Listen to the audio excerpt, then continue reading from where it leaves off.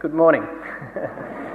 My name's Tim. I'm the senior minister here, and I'd like the passage open as we look at it together.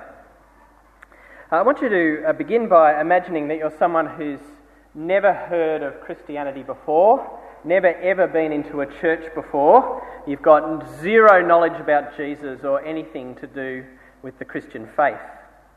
And then imagine that you walk into this church building. Now, it's possible that this could be your situation. If you're with us today and this is you, welcome. It's great to have you with us. You're very, very welcome here. For a lot of us, though, we probably have some experience of Christianity, and it's a bit hard to clear our minds of any knowledge. But I want us to try and do that, and imagine we walk into this building, and what is it that you would notice? As you looked around the building, you notice the symbols and the different things that we have placed in this church complex. What is it that you would notice and want to ask questions about? I hope that one of the things that you would notice is that the cross is obviously quite important to what goes on here. There's a big cross, for example, hanging on the wall behind me there. There's crosses at various places around on the top of the baptism font there. Maybe as you were approaching the church through the car park, you'd look up and see a big cross on the roof. Yes, it doubles as a mobile phone tower, but it is a cross nonetheless. And there are crosses at various places throughout the church complex. Here's today's challenge for you, a prize for the person who can tell me exactly how many crosses there are through this church complex. It's not as many as you might think, actually. I've counted them, and you can come and you can have a prize if you can name the right figure. In the lead up to Easter this year, we're focusing our attention on the cross and why the cross is so important. And we've called the series Because of the Cross. There's some little cards with an outline of the series that you can get a copy of on the welcome table in case you want to invite others to join us. And we're thinking about what the cross achieves. What happens as Jesus goes to the cross? What benefit does it bring for us? Now, of course, with something so core to the Christian faith as the cross, we often have quite simple and snappy summaries to describe the work of Jesus on the cross. So we'll say things like, Jesus died for our sins, which is very true. And we would use that sort of summary in the prayers that we pray when we're explaining things to our children or our grandchildren. Maybe when someone at work says, what's the Christian faith all about? You might say, Jesus died for our sins. They're simple, they're useful for explaining things in a short space of time. But if you simply reduce the cross to that sentence and nothing more, then you can become simplistic and you can reduce the richness of the cross and all that it is about. The biblical picture of the cross is much more complex and nuanced than can be captured in a simple, snappy summary. I want you to imagine a diamond which has many different faces. And depending on which angle you look at that diamond, you see it in a very different light. It's still one diamond, but looking at it in different angles, you can see the complexity and the beauty of it in different ways. And the cross is like that beautiful, rich, glorious diamond. The Bible uses a variety of images, metaphors, words, and concepts for understanding the cross and all that it achieves. A few years ago I read this book by John Piper as a devotional book. It was called 50 Reasons Why Jesus Came to Die.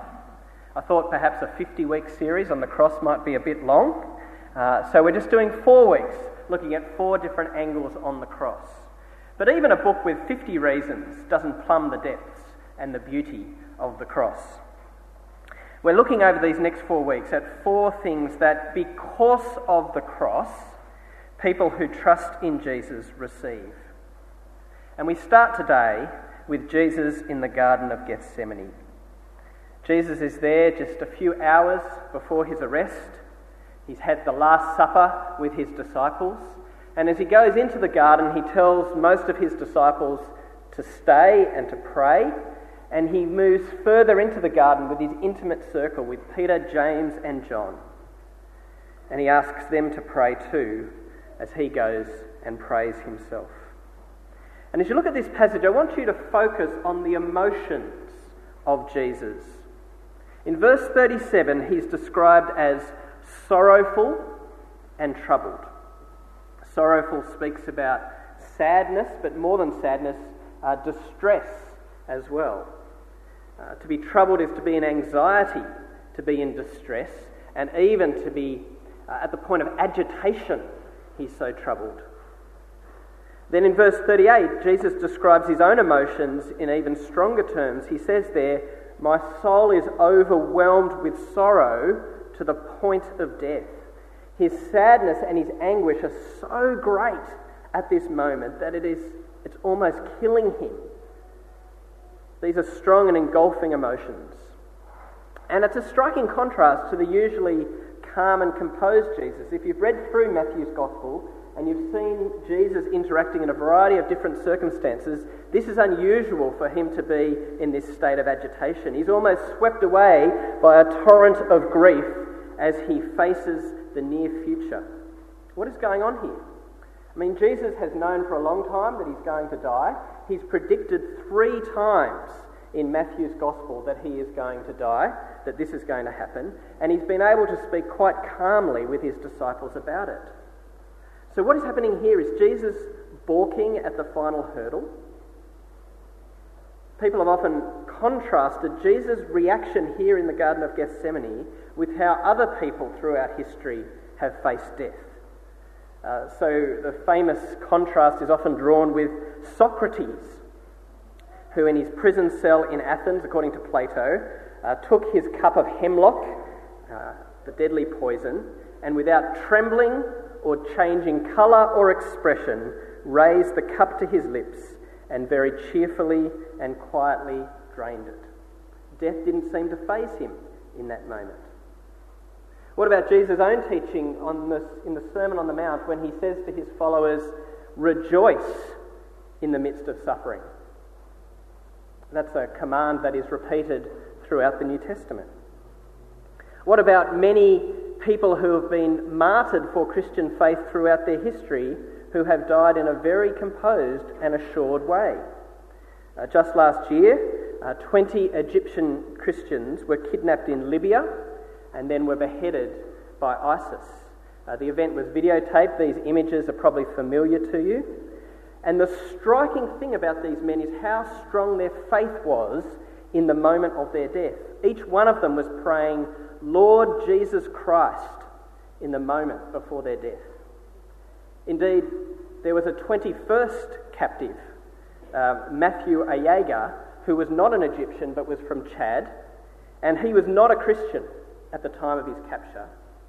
And yet, he was so struck by the faith of the others that when on camera, the militants ask him, "Do you reject Christ?"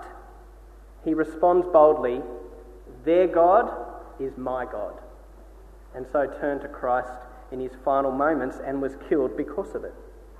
Now, this is just a recent example of what has been happening for centuries as people have been killed for their faith in Jesus. And yet, Jesus himself, as he faces death, doesn't face it with the same sort of confidence and hope, it seems, as these people do. Instead of rejoicing, he's grief-stricken. Instead of composure in the face of death, he's almost overwhelmed. What is going on here? Why is his suffering and death, which he himself has predicted, so confronting for him here, now, in this garden? What is happening? Well, the key, I think, is in verse 39 of our passage. Going a little further, he fell with his face to the ground and prayed, "My Father, if it is possible, may this cup be taken from me. Yet not as I will, but as you will." And again in verse 42, "My Father, if it is not possible for this cup to be taken away unless I drink it, may your will be done." If we're to understand something of Jesus' agony and grief, then we need to understand, what is this cup that he prays about 3 times in the garden? What is it? Is it a reference to Jesus' suffering? He's about to face an excruciating, torturous death on a cross. Is that what this speaks about, a cup of suffering? Is it a reference to separation and isolation? His dear friends are about to betray him, abandon him, and even deny that they know who he is. Well, they're bad enough, those two things, but as we've seen already, others have faced things like that without nearly the same level of overwhelming dread that is expressed here. And in fact, the reality of what Jesus is about to face is far worse and has not been faced by anyone else in all of human history. The metaphor of the cup is used throughout the Old Testament to speak, in the vast majority of instances, of God's wrath, God's anger against and punishment of sin. Here's a few examples. Psalm 75 verse 8. In the hand of the Lord is a cup full of foaming wine mixed with spices. He pours it out, and all the wicked of the earth drink it down to its very dregs. Even more strikingly, Isaiah 51, awake, awake, rise up, Jerusalem, you who have drunk from the hand of the Lord the cup of his wrath, you who have drained to its dregs the goblet that makes people stagger. Jeremiah 25:15 is similar. This is what the Lord, the God of Israel, said to me, take from my hand this cup filled with the wine of my wrath, and make all the nations to whom I send you drink it. And then a few verses later in verse 28, and if they refuse to accept the cup from your hand to drink, then you shall say to them, thus says the Lord of hosts, you must drink. There are many other references. I could keep going, but I think these make clear the image. This cup is not merely a cup of suffering. It's not merely speaking about being abandoned or even of death. The cup is a reference to God's wrath, God's settled anger against sin, God's response to violence, injustice, corruption, selfishness, rebellion, and the rejection of him as the rightful Lord and ruler of all things. And it's a reference to that anger being poured out in the just and right punishment of sin. So in those verses, it's the cup that Israel, in its rebellion, has been told to drink.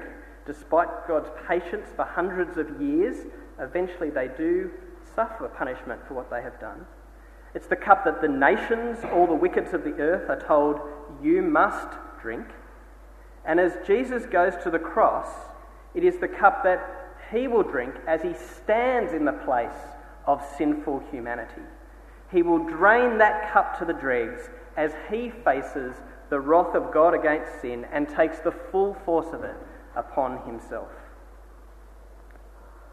It's no wonder, is it, that Jesus is grieved and agitated, deeply grieved to the point of death. This is not a cup of hemlock like Socrates had to drink. This is a far more potent and terrifying poison. And this moment in the garden anticipates Jesus' cry from the cross, my God, why have you forsaken me?"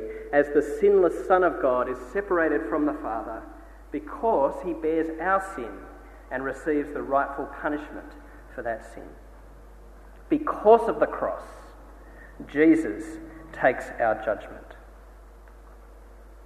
Now, there's something of a parallel to this event in recent popular culture. I don't know how many of you have read the Harry Potter books, but one of the key characters in the Harry Potter books is this man, Professor Albus Dumbledore, the headmaster of Hogwarts. And in one of the books, he's travelling with Harry, and they're trying to locate these Horcruxes, which are things that they need to destroy in order to defeat the evil Lord Voldemort. Now, I've probably just used a number of words in one sentence that some of you have never heard before. That's okay. But they discover one of these, located in a stone basin and covered in an emerald potion. And according to Dumbledore, the potion cannot be penetrated by hand, it cannot be vanished, parted, scooped up, siphoned away. No magic will work on it. It can only be drained by drinking. And that's what he decides to do. Here's a little clip of that.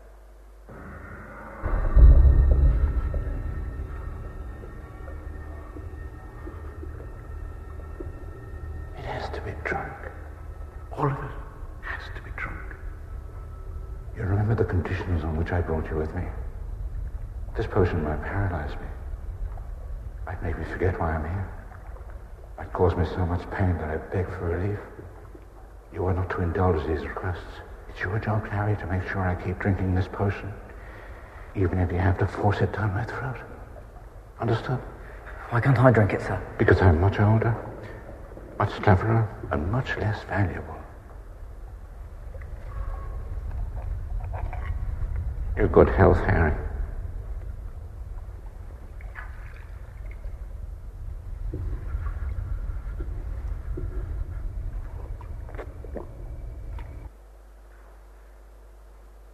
As the scene continues, Dumbledore writhes in agony.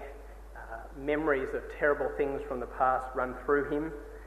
And Harry, who's been instructed to do so, actually has to help him drink to get it to the bottom.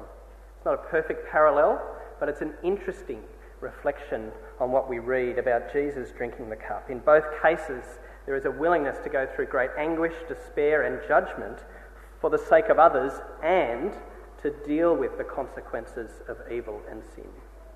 Because of the cross, Jesus takes our judgment. Now, I don't know how you react to all of this talk about God's anger against and punishment of sin. Some years ago, I was at the Melbourne Diocesan Synod, which is sort of the governing body for the Anglican churches in Melbourne, and we were singing the song "In Christ Alone" as part of the opening worship, and I sang these words with great gusto, and on the cross as Jesus died, the wrath of God was satisfied. And I realised as I was singing that the entire row in front of me had stopped singing. They'd been singing loudly up to that point, but they didn't sing that line. We can't sing those words. God is a God of love. And the cross demonstrates God's love and mercy and forgiveness. What place has wrath, anger, and judgment got in that? Perhaps you feel the same. Much of our objection, I think, to speaking about the wrath of God or the anger of God is that our models and examples of anger are so flawed and self-serving. So we only ever see anger in people who are flawed and sinful people. And it's the sort of passion which is quite selfish and can flare up suddenly when our pride is wounded or when our interests are undermined. It's often linked with a lack of self-control, and it's often arbitrary. Right? Surely God is not like that. Surely God's not like that. No, God isn't like that. Let's be quite clear about that.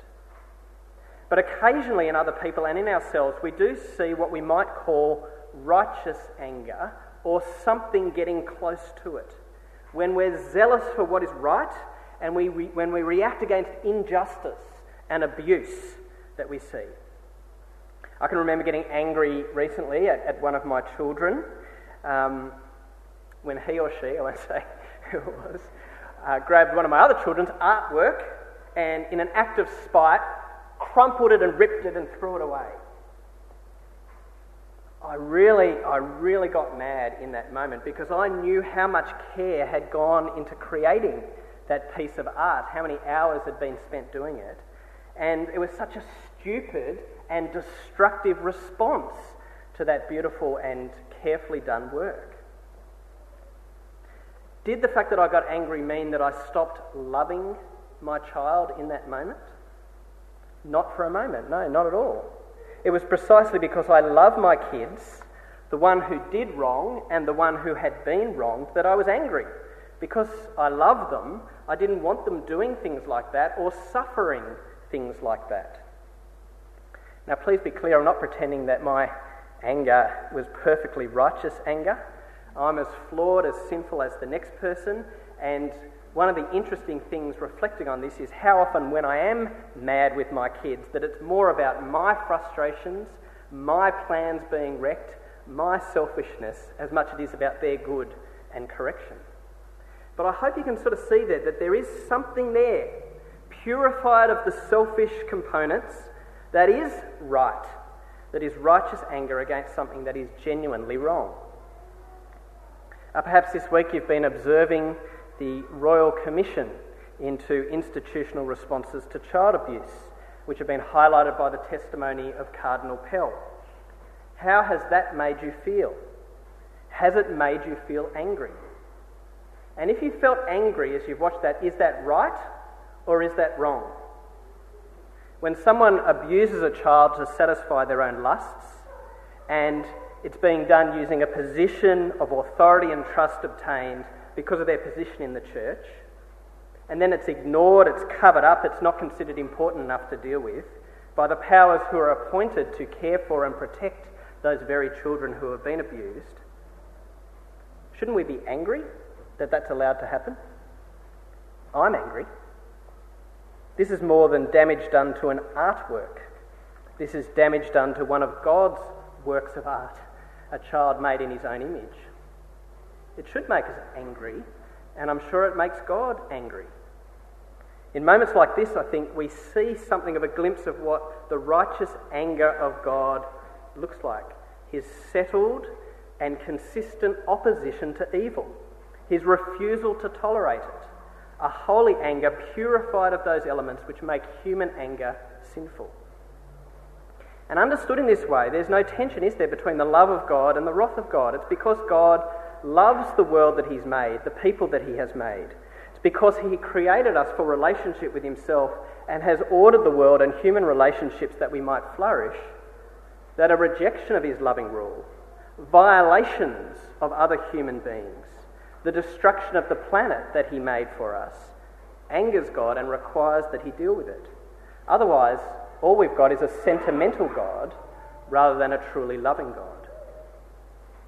But returning again to the Garden of Gethsemane, standing again at the foot of the cross, we see so clearly that God is indeed loving and that his anger against sin in no way undermines his love. Because on the cross, God pours out his righteous anger on himself. God the Son, Jesus Christ, takes the cup of God's wrath, the cup that is rightfully ours, and he drains it, taking upon himself the consequences so that we don't have to. As we read in the Old Testament, the just punishment for sin is you must drink it. You must drink, you and I. But Jesus takes the cup out of our hands, drains it to its dregs, so that we don't have to drink it. That is love indeed. There's a price for sin. It does provoke the righteous anger of God, but the price is paid by another. Because of the cross, Jesus takes our judgment. Two implications, I think, flow very naturally out of this particular aspect of the cross. Firstly, it shows us in no uncertain terms the seriousness of sin. When you see the agony of Jesus in the garden, when you know his grief at having to drink this cup, the cup of God's wrath, a cup that is not rightfully his, but rightfully ours, it shows us that we cannot take sin lightly. It's a very serious matter, and it is not easily dealt with. Indeed, Jesus prays, doesn't he? If it is possible, let this cup be taken from me. If there's some other way we can do this, if it can be dealt with another way, let's do it that way. But there is no other way. And Jesus is willing to be obedient to his Father's will and drink it. If we're ever tempted to think that sin is not that serious, that our lives are justified, that everyone else does it anyway, that I deserve a few indulgences in my life, thank you very much, or whatever the justification we give ourselves, turn your eyes again to the garden and see the true perspective on the matter. See there that the consequences of sin are devastatingly real. The cross of Jesus actually shines a spotlight on the ugliness and the seriousness of sin. We need to take it more seriously, not less seriously, in our own lives and in our church, knowing that God hates sin and his anger burns against it. But the more you see the ugliness and the seriousness of sin, the more the second implication flows from that. Knowing how serious the problem is and God's anger against it, we're also reminded of how great his mercy and forgiveness and love is as he pours out that anger upon himself. Left to our own devices and paying our own consequences, we'd have no hope with God and no future. But God is gracious, he's merciful, slow to anger, and abounding in steadfast love. So in love, he sends his Son into the world to stand in our place. In love and obedience, Jesus drinks the cup that we should drink. If we trust in Jesus, there's no cup to drink. There's nothing left. It's been drained to the bottom by Jesus himself. He's done it so that we don't have to. God's wrath was poured out on him and turned away from us. And as he died, the wrath of God was satisfied. Because of the cross, Jesus takes our judgment. Let's pray.